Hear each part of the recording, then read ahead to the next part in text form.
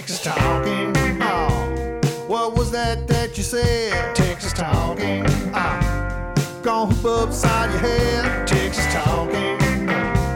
Tell me, who can you trust when Texas got all and Texas got love? Texas talking. Hi, this is Texas State Representative Trey Martinez Fisher, and I raise a point of order on this podcast under Rule 1, Section 1 that it is entirely boring.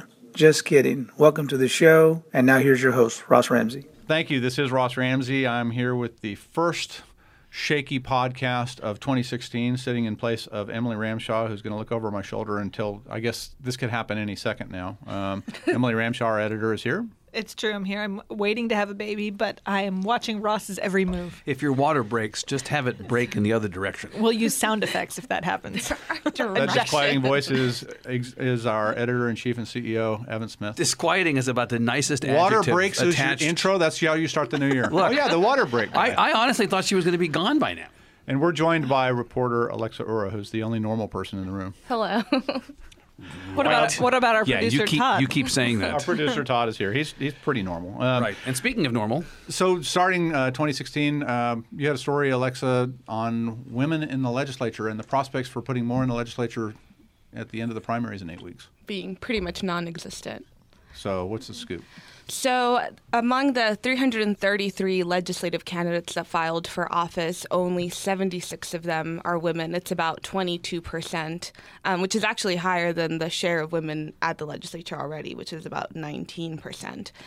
So basically, the 2016 elections will do very little to change what is a huge underrepresentation of women in the legislature. And when you consider the fact that the population of the state is more than half women, correct, the legislature does not look like Texas. Not at all. How much of this is because women are smart enough to know that this is really just a crappy job? Sucks. Don't do it. If I want a $600 a month job that sucks, I can find one not in the Capitol, right? Well, I talked to both lawmakers and political consultants and observers and what have not, and they said it's sort of a combination of poor recruitment, sort of a long-standing inequality in politics in general, and a legislative map that benefits incumbents, most of whom are obviously men. So when you have men in office and the map helps men in office, then what you end up with is men in office. Well, wait a minute. How does the map help men in office? Because if maps help incumbents, well, okay, and the incumbents are men in yeah. office, then what you end up with next time is largely men in office. It's hard for any challenger, and that would include women, to dislodge incumbents who don't wish to be dislodged. But even the challengers are often not women. There's something. They're just not recruiting. Yeah, there's Right. a much bigger institutional issue. And as the only one in the room who's preparing to be a mother, how many? Of a dude. Right. Maybe. You're part of the problem. How many women are there with young kids serving in the legislature? Virtually none. Lois Kolkhorst has younger kids. Who else? Donna Howards are grown. Zaffarinis are grown. Yeah. I think that's I just part. go down the list, right? That's part of the problem too. That they, and you have some parties one party that might be doing more outreach among a certain group of women, but then you also have women who are more likely. What political observers say is that women are more likely to run if they're asked to run. They're not bound to say, I want to do this. Well, let's also talk about the institutional problem that we have here, which is not just limited to the legislature. Right now, the Republican Party has a stranglehold on the leadership of the state, of the power structure in the state. You can say it's a good stranglehold or a bad stranglehold, depending upon which party you personally belong to, but it is a stranglehold nonetheless. There is a total of one consequential woman at the statewide level. Now, there are judges and all that judges, piece, right. Mm-hmm. but Christy Craddick all is you pretty much... inconsequential judges call Evan Smith. Exactly. Sharon Keller, here's my phone number. But honestly, it is Christy Craddick and then, and that's it. And it used to be Susan Combs and Christy Craddick, and that was it. Mm-hmm. And the farm team for Republican statewide candidates is not exactly full of women really either. And the Democratic Party doesn't exist. And so basically that's it. Well, let me gently ask this question. So what? What difference would it make? Well, and it kind of depends on who you ask, because there are some people who say, well, it doesn't, there's no difference in the way men and women govern.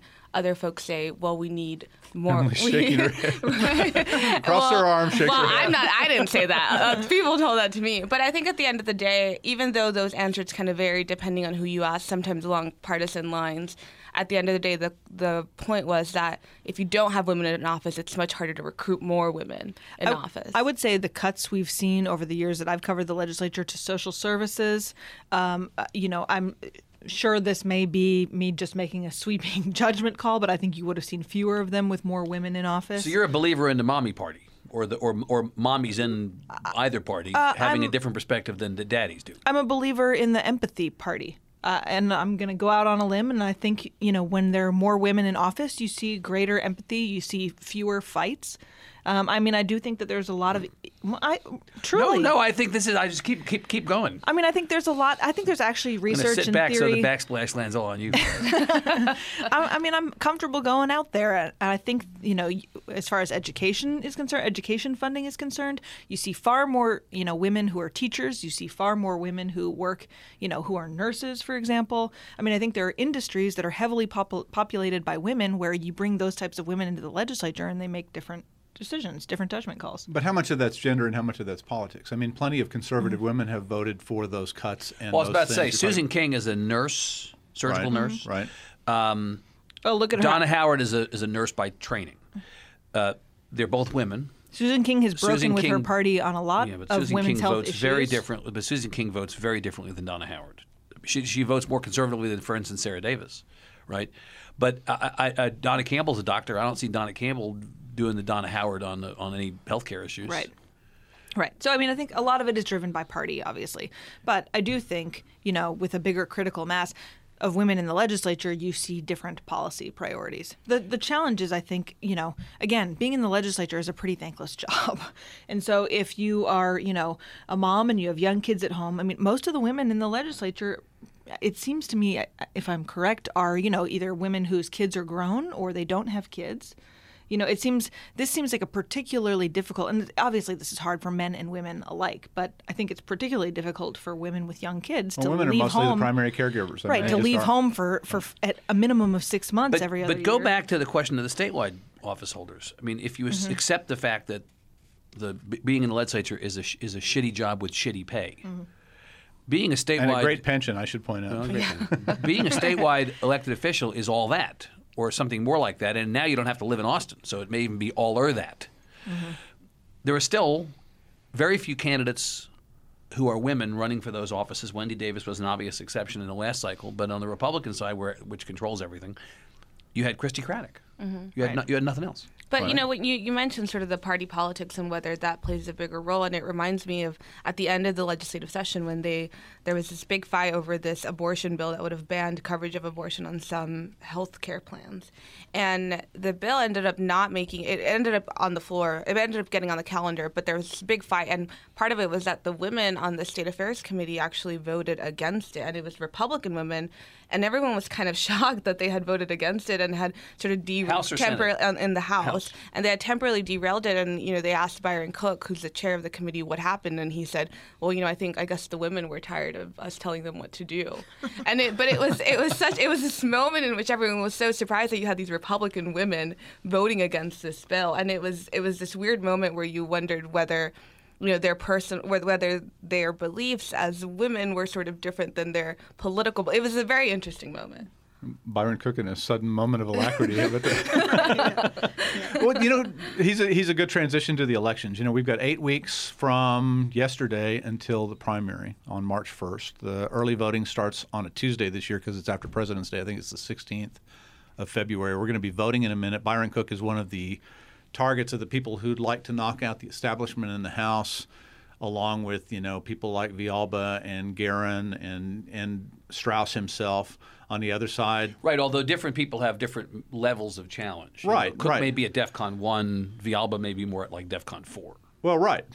Depends on one of the things we'll see on the 15th of January is the campaign finance numbers for the period that ended December 31st, and we'll know how big an armory everybody comes into this election with. But the elections are underway. Byron Cook's one of the people in the targets. What do you see here? What I see here is that the definition of conservative is different than it used to be.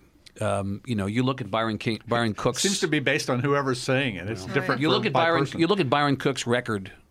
You look at Charlie Guerin's record. You look at Jason Villalba's record. If you stand back from it, you would not mistake any of those people for liberals. But this is all in relative terms. And the challenge that they face in each case in the primary is from essentially the right end of the right end of the right end of the party. And it's an attempt bit by bit by bit to try to take over not just those seats but leadership of the House. They think if they can grow their numbers, grassroots conservatives, if you can elect more Matt Rinaldis and Tony Tinderholtz and Jonathan Sticklands, assuming that each of those guys returns. Well, that's interesting because those guys are targets of the establishment in the House. But if those guys return and you can elect more Rinaldis and Sticklands and Tinderholtz, the theory goes, we can then rig the math on the speaker's race so that we can get one of our guys in there and we can align more closely with the grassroots agenda coming out of the Senate and Katie bar the door. The fact is that the voters back home are less interested in the Austin version of this conversation. What I've just articulated is really a conversation, as we've said many times, is happening in one block between the Austin Club and the Starbucks at 10th and Congress. It's inside the bubble. Do the people in Corsicana give a crap about the intra-party fight? Do the people in Villalba's district care? Do the people in Fort Worth and Guerin's district necessarily care? It's one thing when you have a Keffer or a Crownover retire and the menu of alternatives without an incumbent is presented and people say, I'm the most conservative person in the race, and maybe people at that point gravitate to. But it's hard. It comes back to what Alexa was talking about with regard to the map. It's hard to dislodge an incumbent for a whole bunch of reasons in Texas. And so you cannot go into this election season assuming that any of the incumbents, Guerin, Villalba, Cook, Strauss, and for that matter, Rinaldi, Tinderholtz, Stickland are at Molly risk. White, They have to be assumed to be the favorites. Well, the two We're more likely to have no change than change. But the two that you mentioned, Jim Keffer from Eastland and Myra Crownover from Denton, were both certain to draw opponents of the same kind that Guerin got, that Cook got, that they were on the target. The difference is that the people who hate those guys claim victory when they retire. When I might say they retired because they looked at the legislature and the way that the politics of the legislature has changed, and they say, so done with this. Rather have a Why would I do this? Right.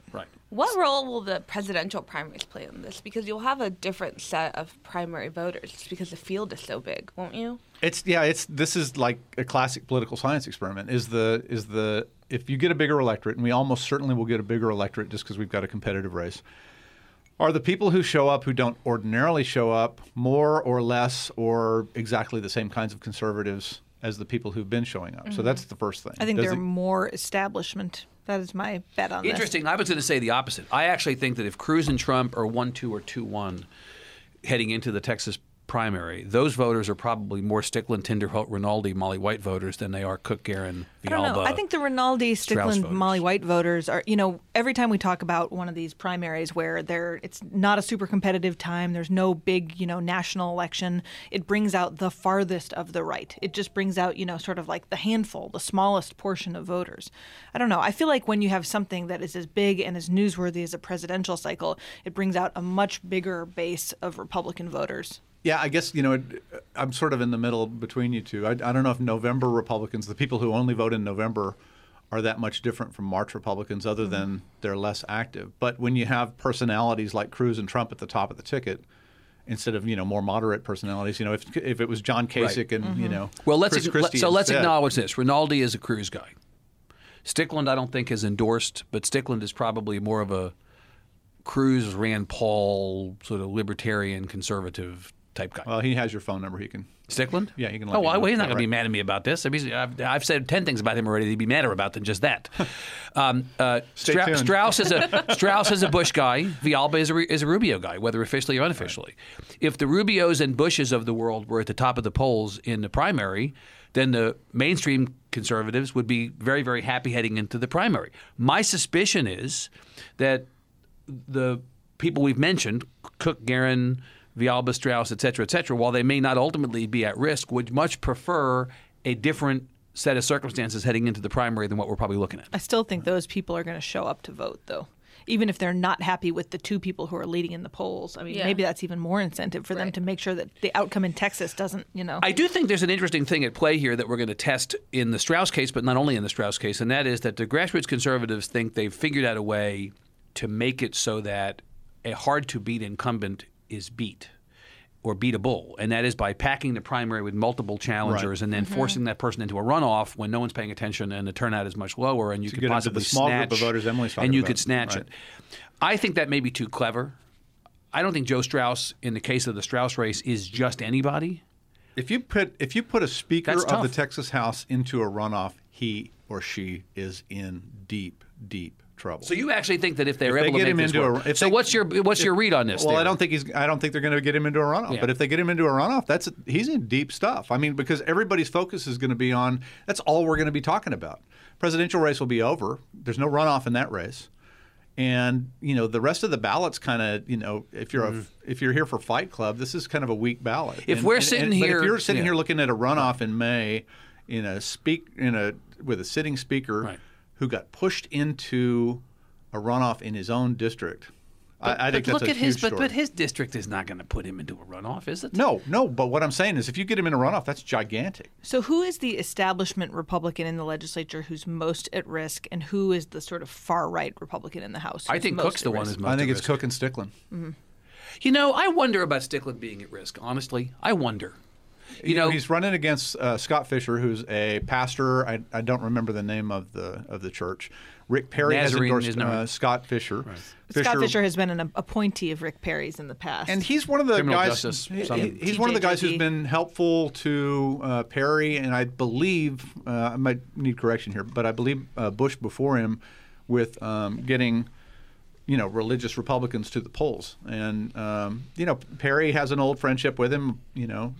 It's not really about Sticklin. Perry says. Well, it's Round about Top's not Fisher, in but- that district, and Perry doesn't necessarily turn out any votes. I think that's not and true. I Who does Perry turn out? I think people still care what Yeah. the longest-serving Texas governor thinks about electoral no politics. disrespect to Governor Perry, but I don't think anybody gives a crap. I mean, Sounds do disrespectful to endorsements. me. That's a pretty big endorsement. Yeah, I think mean, that's a very big endorsement. Has he played anywhere? Have you seen Rick Perry wading into any other legislative race? Yeah, Brian Hughes for Senate. Yeah, but that's not a surprise. Don Buckingham for Senate. Yeah, he's not endorsing against incumbents there. This is endorsing against an incumbent. It's an interesting thing. I don't know that it moves the needle. in I the mean, biggest Republican county in the state. Tarrant County is Blah, the most blah. solidly. I think Julie McCarty actually Evan don't labeling like it. Scott Fisher the pastor of disaster and ginning up her whole outrage machine in Tarrant County, I think actually has more of an effect in Sticklin's favor than Perry endorsing Scott Fisher does in Scott Fisher's favor. Well, here's another thing with that big turnout. If let's say that the turnout in the Republican primary goes up, but it's exactly the same kind of voter. There's a bunch of voters here who don't ordinarily vote in primaries. They're low information voters. They don't know these guys. They're not the people who showed up last time to put Sticklin here, to put Right. this one here, that one here. And you hit them with a bunch of brand new information about these guys, and all of a sudden they're reintroducing themselves in a way that they didn't have to in previous elections. So Sticklin has to come into this, and the first thing Scott Fisher does is, Pop him on smoking weed. pop him on smoking Smoking Green. Doug Green. Now, The D. I think that one goes by. I think he was 17 years old. He was writing on a computer board and looking for. He was between. Well, first of all, he did it between the ages of like 17 and 24. It wasn't like this just happened one time. Right. Anyway, I don't have much problem with smoking Green, but however, Emily Ramshaw, advocate. I don't even know what to do with that. Well, I just don't. It's one of those things that is probably not God. acceptable to everybody. Emily but is Gramshaw more over here. acceptable than it was a few years ago. That's didn't work, not Todd? the outrage that it No, would have okay. been 10 years ago. The rape and marriage comment, I think, is going to haunt him, and I think That's it's going to the be a real one- problem with Republican women. right, And it's probably no surprise to you that that's the one that really gets me. Well, but that's his problem. And if you're a voter who hasn't been voting in Republican primaries in that district, and this is your introduction, oh, this is the pastor over here, and this is that guy who said that thing. It's also an old line. It's from 2008, also on a computer board. It's like, don't type at night. You know what I thought about that whole Put thing? down the wine. Reading Stop your that. reading Put your down column. Doug Green. 2008 was not that long ago. Reading your column today for the first time in a long time. Well, it's the first time this column's been published. Okay, then I'm clear. Catch off the hook. Yeah. The thing that I'm reminded about the whole smoke to green Sticklin thing is the news coming out of that whole thing was that when he defended himself, he voluntarily compared himself to Jeb Bush. That may be harder to explain in that district than smoke to green. I thought it was hilarious that he said, like Jeb Bush and Ted Cruz before me, I have in fact too smoked marijuana. I didn't remember that Ted Cruz smoked weed. They've all smoked weed. It was an Really? Really? Rick Santorum? You think so? Mike Huckabee? I got to wonder about anybody on. in that All right. generation. Let's who go. didn't try it. Carly This is- Fiorina? This is the Bill You Clinton. think Carly part. Fiorina I don't smoked know, weed? actually. Has she? I don't know. And, they've I got don't the think so. family thing with, drug abuse. And Ben Carson? Actually, he acts Yeah, all the time. He acts all the time like he had smoked exactly the like same an thought. enormous bag of weed, actually. No, I mean, but if you go down the Too bad list, this is not a video Trump podcast. smoked weed? Donald Trump? Don't you think most people in our country have smoked weed? Donald Trump no. has definitely smoked weed. No, he hasn't. Yes, No, he he smoked hasn't. Doug Green.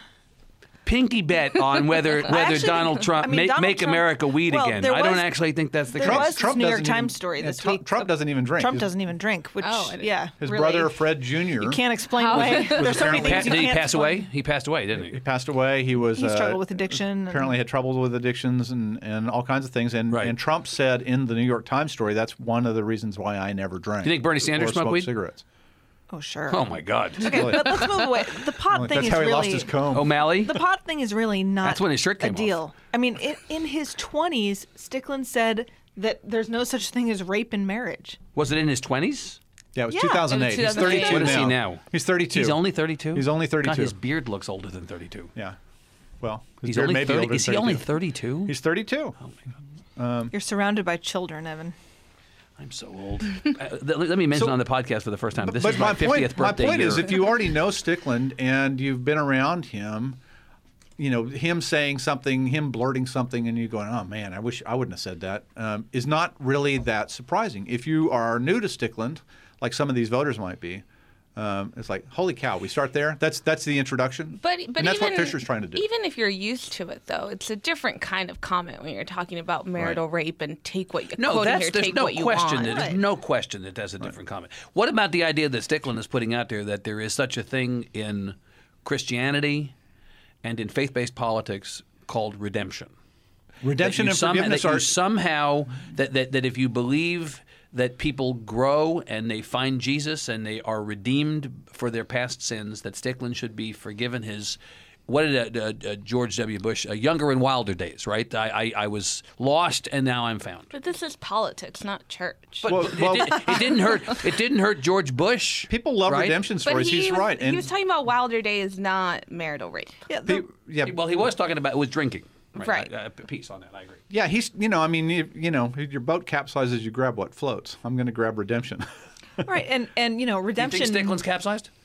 I think he's. Yeah, I think he may get back in the boat, and you have upsets like this and overcome them, and that's fine. But this Did Todd is, animate this whole narrative of Stickland capsizing and This then is- getting in the boat? Yeah, maybe so. I mean, Yeah. this.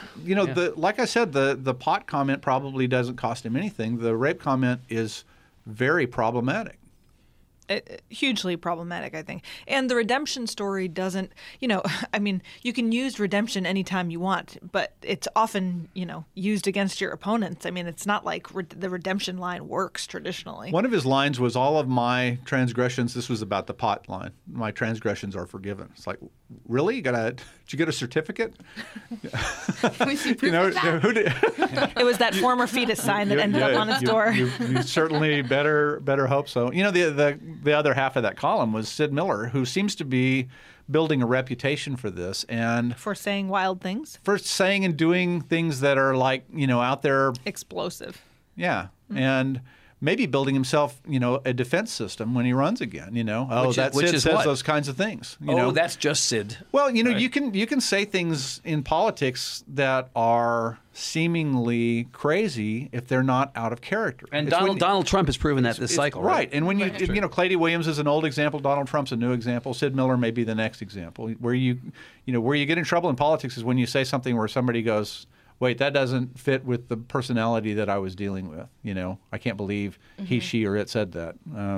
Sid Miller seems to be, that's Sid. He says stuff like that. We'll see if it works. I don't know. I mean, when Rick Perry was on the presidential trail in 2012, he said people didn't have compassion or didn't have hearts, and suddenly that was the nail in the coffin. Yeah, because that wasn't what Perry was supposed to be saying. It was out of character. Well, what he wasn't supposed to be saying to that audience. Right. Right. Right. Right. That audience was like, what? So what do you think about this 90 days of Cruz? We're to the presidential election. Cruz is, the guy who was talking about a brokered convention, the first one since the early 50s, I guess 1952. There's not going to be a brokered convention. I know, but Ted Cruz was talking about it, and now he's telling his supporters we're going to have the 90 days of Cruz. We're going to, here's the 90-day path to victory. Election's going to be over after We're March. going to have it locked up. Is this Yeah. right? I mean, how's this work? Mr. Math over there, Mr. Map in his head? It's possible that it happens. The last couple of Iowa caucus winners were named Santorum and Huckabee. Had that work out for them, not well. The fact that Cruz may win Iowa is not itself dispositive in terms of the end of this race. I think the question is what happens after that. If Cruz gains momentum and then wins New Hampshire and is already strongly positioned in a conservative state like South Carolina, yeah, it's possible that he's the guy. But, we haven't seen a massive attack on Cruz yet by all the other campaigns. I don't think Donald Trump Complaining about him being Ted Canadian. Cruz a hoser like Bob and Doug McKenzie is enough. Canadian, yeah. That's not exactly enough of an argument line. Boy, Donald Trump really sticks with the birther lines. I mean, You know that's what I like think is his, interesting? Let me stay on this question of Cruz for a second. There's this emerging line of discussion. There was a story just yesterday or today about this, that the Republican establishment is shitting a brick over the prospect of Trump and Cruz being their nominees, but potentially being the nominee, and saying, oh my God, if this happens, we could lose governor's races, we could lose legislative races, we could lose this, we could lose that. I tried to get Karl Rove to talk about this when he was with us last month, and he was kind of Started whistling. didn't really want to do it. Right. I actually think that there is a much greater chance of the Republican Party coming to pieces if Trump is the nominee than if Cruz is the They're nominee. going to be fine. I if think Cruz people is are the nominee. completely overstating the degree to which Cruz as the nominee is this destructive force. I don't even know that Cruz loses the election necessarily if Cruz is the nominee. I think the challenge for not just Cruz but any Republican is the electoral math, TH, which is itself a factor of the electoral map, P, right? Math and map. The Democrats have won 18 states in Washington, D.C. every election since 1992, and it adds up to 242 electoral votes.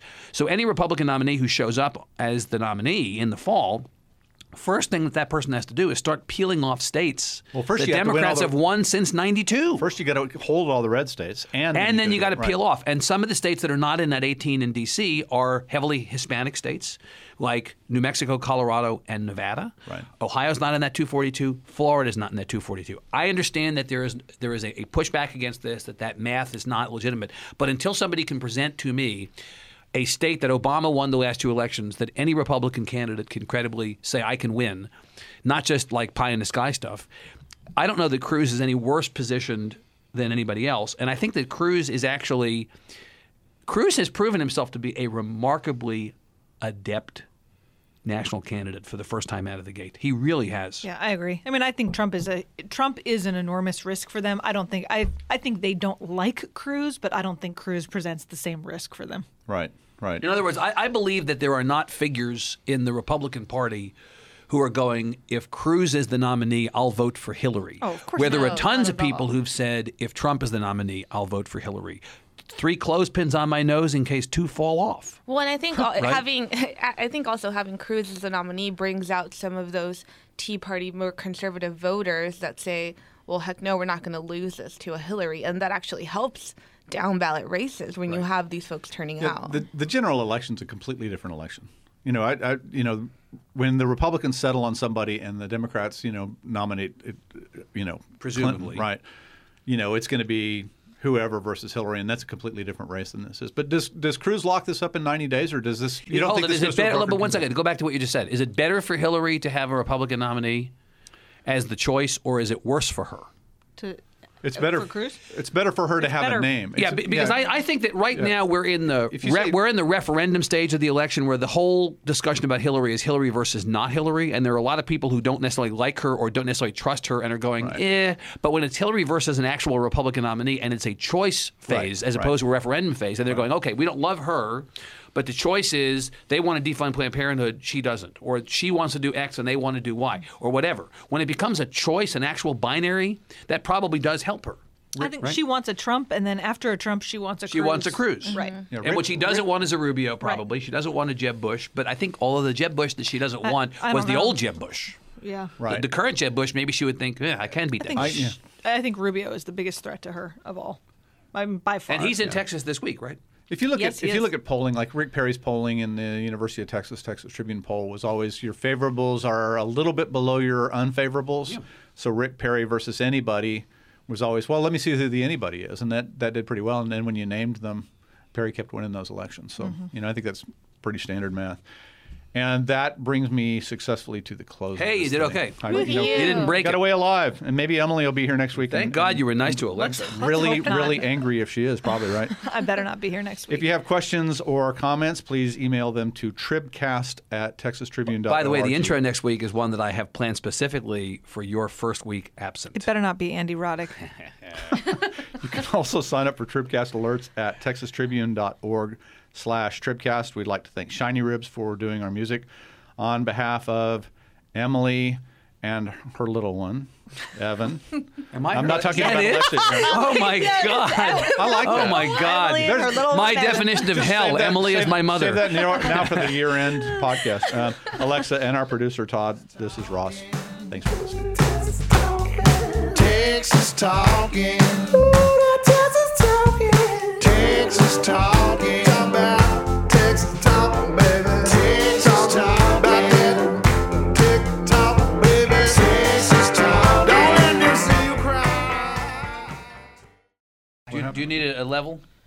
Yes, I do. Hello, Go ahead, Alexa. Hi. Me. Hi, Todd. Like the kind that you La, hang la, la, paintings. This is la, the la. Tripcast.